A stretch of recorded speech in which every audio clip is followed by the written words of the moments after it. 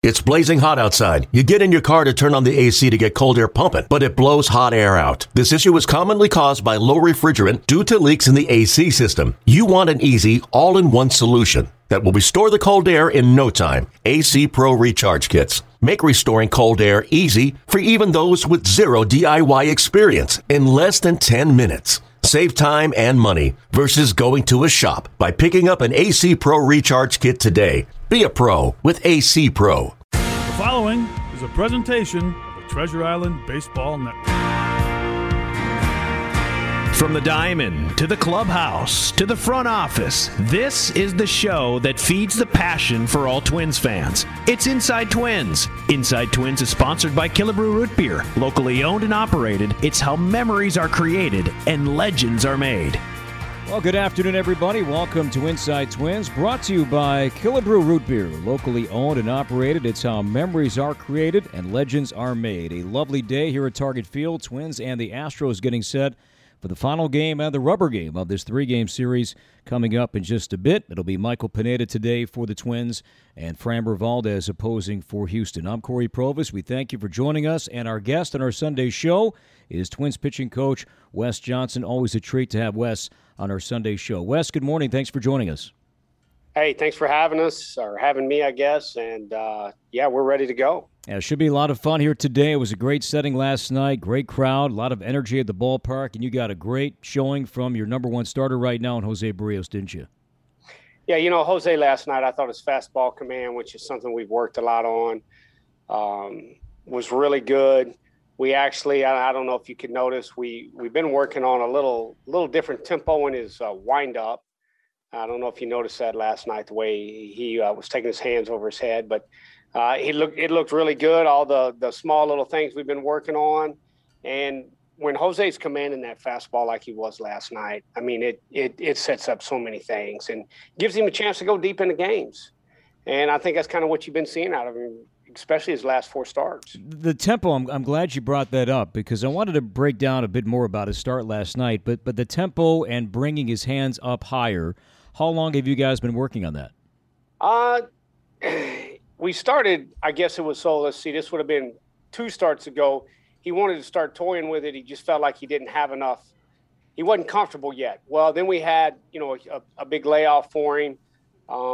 He threw on 7 days yesterday. So he worked a lot of dry work on it, started to feel better with it, and was like, his bullpen was really good. He said, I'm going to do it. I said, all right, let's do it. It looks good. I don't see anything that's going to, that should cause you any problems. And he took it out there last night. I mean, he's a phenomenal athlete. We all know that, right? I mean, this guy is.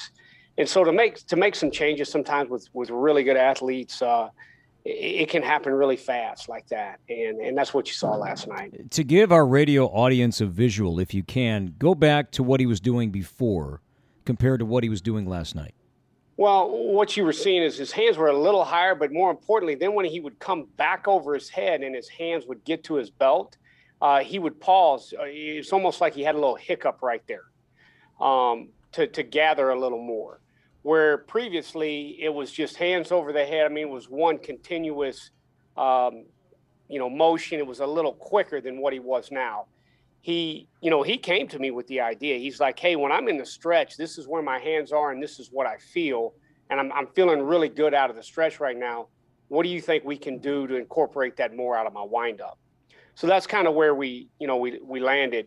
And the hands just a tick higher over his head, I think just happened. That wasn't planned. It was more just trying to get his hands to come set a little more down at his belt. And so when it did, man, it synced up. He looked at me and goes, man, this feels really good. I said, all right, well, we're going to do it. Let's do it. Was there another pitcher either on the Twins or somebody else in the game, one of Jose's peers, and you thought, for him, this might work? Did you mirror what you saw last night and what you wanted to do with Jose off of somebody else? No, not really. I mean, this was more mirroring it off of what he was doing in the stretch and how he was, like I say, how he was communicating to me. It's like, man, right now I feel real comfortable with my fastball out of the stretch. And as far as locating it, and that's just how we took it. We took it from there. Regarding his changeup last night, and we looked this up after his start was over, just through Baseball Savant, the actual game log, he threw about 18% changeups last night, and his changeup usage this season actually has been down compared to where it has been the last 2 years. First of all, with his changeup, why has that not grown the rate that it was growing the last couple of seasons? And then what was different about last night?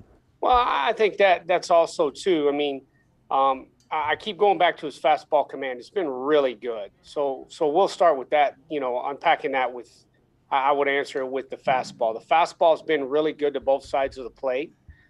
He's been able to throw it really well into righties, but then also go away with it. And then the other thing we've really been working on with his changeup, that our advanced department has, shown us and given us the information. When he throws it harder, which in that 85 to 87 range, we like the movement of it better. And so what you find is, I always say this, these guys, you wish they were robots. You wish you could stick a flathead screwdriver in and turn a screw a quarter turn and they pick it up. They just don't. So the challenges we were running into early, he was trying to throw it harder. He was just really struggling to command it. And so now you're wasting bullets throwing it for balls. We're behind in the count. I mean, we all know what happens when we get behind in the count a bunch. So I think what you're seeing now is he's really starting to feel comfortable throwing it harder, and not only throwing it harder, but getting a visual on where he needs to start the ball with the movement it's got. And that movement was tremendous again last night. And he told Chris during our pregame show the fact that with his fastball that he's really working on getting it in. And we saw that at times throughout the night last night. Is that easier said than done? Oh, yeah. No. Hey, that is really hard to do. There's some guys, they really, really struggle. I don't want to name names, but they really struggle to throw the ball in. It's a visual block. And two, some of it, let's not forget we're still human. Well, sometimes when you try to go in and you miss middle, that's usually the result's not very good. So, but we're continuing to work that. But yeah, no, I think Jose is really, really starting to get comfortable with it. And hey, tip our hat to Big Mike Pineda, because Mike's helped me with Jose, and because Michael throws his ball to both sides of the plate, throws his fastballs both sides of the plate as good as anybody around. And it always helps when one of your teammates who's been doing this a while comes up to you and says, yes, well, you've got to get that fastball in there, Jose. And so Mike's helped me a lot with that as well. And then when guys go do it, you guys know this, when they go out and do that and they have some success, it makes it a little easier to continue to get them to do it. Wes, this marks your third year now in your role with the Minnesota Twins, and even before you got here and then your first two seasons, tremendous strides in making the Twins just a much better pitching organization, just where they've gone in terms of ERA, in terms of wins above replacement, in terms of strikeout percentage. But this season, in terms of ERA and home runs allowed, has it been a step backwards? And if so, why? I don't think it's been a step backwards. I mean, that's kind of that's a lot to break down right there. I mean, I don't want to get off on specific guys, but no, I think if you go look at some of our guys and what Taylor Rogers is doing, he continues to get better. Jose Barrios is getting better. We've been hit a little bit with some injuries. Kenta, it's real hard. I mean, Kenta's throwing through a growing for 3 of his starts before we IL him. It got to the point where we had to IL him. It was bothering him that bad. And so you look at all the stuff that guys have been, going through. It's just a rough stretch. But I still think we're on track. I think we're getting guys better. And, yeah. Hard-pressed to find a guy that had a better spring than Randy Dobnak. And he was pitching, too, those spring training games on the road. So he was going up against some good lineups, and the strikeout percentage was climbing. He was getting a swing and miss off of that slider that he tweaked the grip with. But come the regular season, it hasn't clicked. With Randy, how come? Well, no, I mean, how much weight do you put into spring training, right? I mean, that's the first thing I think you can. There's been a lot of guys have phenomenal spring trainings in their career. whether they and not ever made it to the big leagues. You know, a young prospect goes in and has a great time and then gets into AA or AAA. So for us, I mean, spring training, I don't weigh those numbers at all on how I think a guy's going to project. Randy's got to continue to work his slider. And when Randy's at his best, his slider is a good pitch. You know, the sinker's a unique pitch, and it has a lot of movement. You know, obviously it moves down, but if he doesn't have something to complement that at times, and the slider's been struggling lately. So we've just got to continue to tighten that up and get it going. And we'll get Randy back. We'll find out how that's going to play out in the coming days. Kenta Maeda will make his return tomorrow night. We'll get to that with Wes Johnson and much more to come. Inside Twins, brought to you by Killebrew Root Beer, continues next on your home for Twins baseball. Welcome back to Inside Twins, brought to you by Killebrew Root Beer, locally owned and operated. It's how memories are created and legends are made. Corey Provis back with Wes Johnson. Wes, across the game, something that I learned about a few days ago, really earlier in the week, was this substance called Spider Tech. And up until Stephen Nesbitt's article in The Athletic, it was something that I was not familiar with, but now we all are. Before this story broke in The Athletic, was that something that you were familiar with? Well, I mean, guys have used stuff for years. Actual spider tack, no, not. I mean, I didn't hear of it till this year. But there's been forms of spider tack around for years. You know, I mean, it's pine tar, it's, you know, whatever, it's sunscreen and rosin. It's but I mean, yeah, just to call out spider tack, I think is a little, just my personal opinion, is a little nutty, because pine tar is no different, you know, than spider tack. Spider tack's just got this cool name, and it's catchy, and it's whatever, right? So there's been substances around for forever.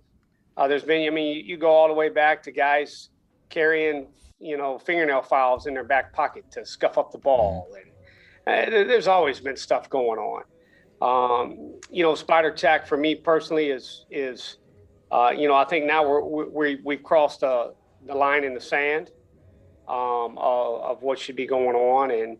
And yeah, so for me, yeah, has there been substances around or ways to help a pitcher create a ball to move? Yeah, it's been going on for a long time. I mean, go back, you know, there's plenty of videos of guys, umpires coming out, they're trying to empty their pockets, and out flies a fingernail file, right? So, yeah, that's been going on for a long time. But I definitely think that, you know, we've crossed the line in the sand. Why do you think it is such a pressing issue right now within the game? Well, you know, I mean, you really look at how, you know, when guys really started using pine tar way back whenever, guys were doing it more for command than they were to increase the spin rate, to make up, you know, to get their sliders spin up, to get their fastball carry up. They were just simply doing it because, you know, they sweated a lot or whatever, and they were just trying to hold on to the ball and keep their command. And then, you know, I mean, it's just like anything else, you know, in life, whether it be in sports or wherever. Well, we get more technology, we start understanding spin. Some, you know, people get around and go, hey, what happens if I do this? Oh, my spin went up to 200 RPMs. My spin goes up 200 more RPMs, my ball does X, and I get more swings and misses. And so that's how this thing, you know, just to put it in a nutshell, really got out of control. But you know, that's what guys, you know, just like hitters are looking for every advantage, pitchers are trying to, you know, everybody was trying to find every advantage as well. And yeah, like I say, it's you know, guys are using it to make their stuff do things that they couldn't do without it. I'm glad you referenced the numbers on the increased spin and the RPM. Instead of a 50 or 75-point jump, we are seeing with certain pitchers a 200, 300, 400-point jump.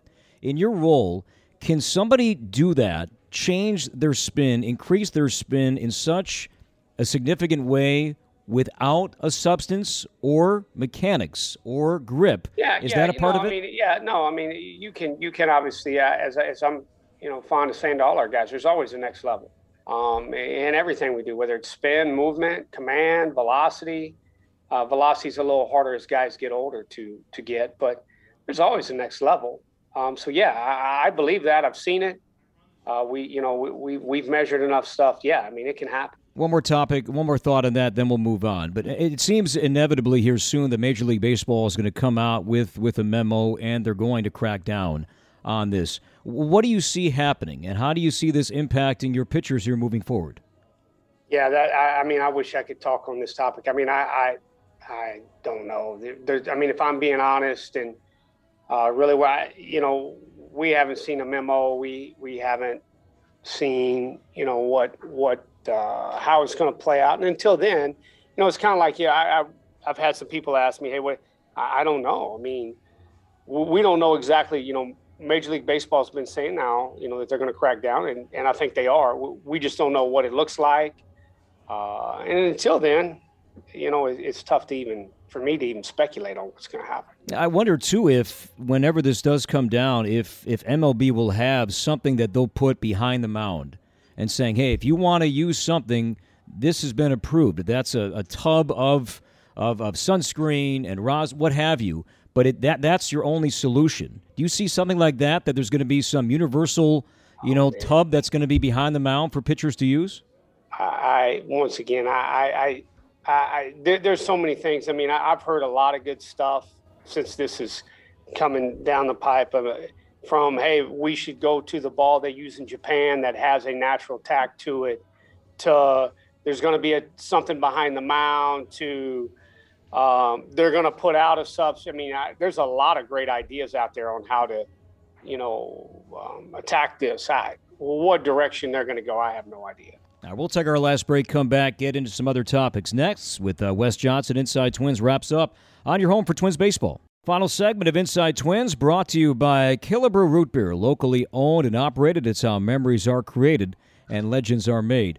Wes, Danny and I were talking about something late last night, and we've seen this for a while now, the last couple of seasons. And for those that are listening and watching at the game or watching on TV at home, they'll often see pitchers look into their cap and maybe bring out a card, maybe without giving away all the family secrets. What's on that card that we all kind of see the pitchers look for and look at in a certain spot? Well, there's a couple things. I mean, some guys have a card to know how they want to attack a hitter, with their stuff specifically. Some guys are using a card for runners, if a guy's been at second base for, a leadoff double, for example, and then, there's been a couple of long at bats. We may want to change what sign system we're using at second. So you'll see the catcher and the pitcher go to a card, and they'll give each other a number. They both have the same card, and they'll switch signs up. That was pretty common with a lot of teams around the league. So there's different things, but some of it's just a basic scouting report for some guys. But yeah, that's what they're doing. Well, will that ever change throughout the series? As you see a guy today for Game 3, what you prepped for before the series began, but now had 2 games to study a guy. Does that ever alter as the series plays out? Yeah, it does. I mean, the biggest thing is you're constantly looking at, how does our guys, the Minnesota Twins pitching staff, their stuff play against these guys. So when you come into Game 1, you're drawing from the whole league. So, for example, if Garrett Cole has faced, the Houston Astros couple times, there's a bunch of hard throwers have seen the Astros, and then we're bringing in, Michael Pineda, he'll still run it up there 94, but he's not going to be pumping, 100 by any means. So you might make a couple adjustments based on our team's stuff versus, what we have is an overall plan. And you'll make adjustments a couple times, and then there's sometimes you don't make any adjustments. Wes, can you give us some knowledge on the catchers, and not everybody does it, but with the one knee setup in terms of strike presenting and strike saving, but then maybe a risk with that with, say, a runner in scoring position? Are you less physically able to block a ball when you're on one knee compared to if you're on 2 feet? Yeah, you know, it's just like with everything, right? There's always a risk reward. You know, for me, I tell our catchers all the time, your first job is to catch strikes, is to receive the baseball. Everything else falls secondary to that. And our first job should be to get as many strikes as we can, and present those balls well. So with that being said, I mean, it's the risk. Can some guys block out of that position better than others? Yeah, 100%. Is there some guys who could potentially block better on 2 feet? Sure, but they may not get the strikes that we need, or they may not present the ball well enough when you're on the edges. You know, because I think the umpires as a whole, this is just me, I think they do a phenomenal job of calling balls and strikes that are, you know, in the big leagues. It's just like everybody else. It's what we call those pitches on the edge. I call them 50-50 balls. You know, can we present that ball well enough to make that umpire make a decision in our way? It's that ball that's maybe just a tick right outside the box, or maybe it clips the box. We need to be able to present that ball well enough that we force the umpire into the decision of a strike or ball. And obviously we want to try to force the issue to make it a strike. So you're constantly weighing those two. Is this guy in a good enough position on 2 feet to present that ball well enough? Or are we worried more about the blocking, or vice versa?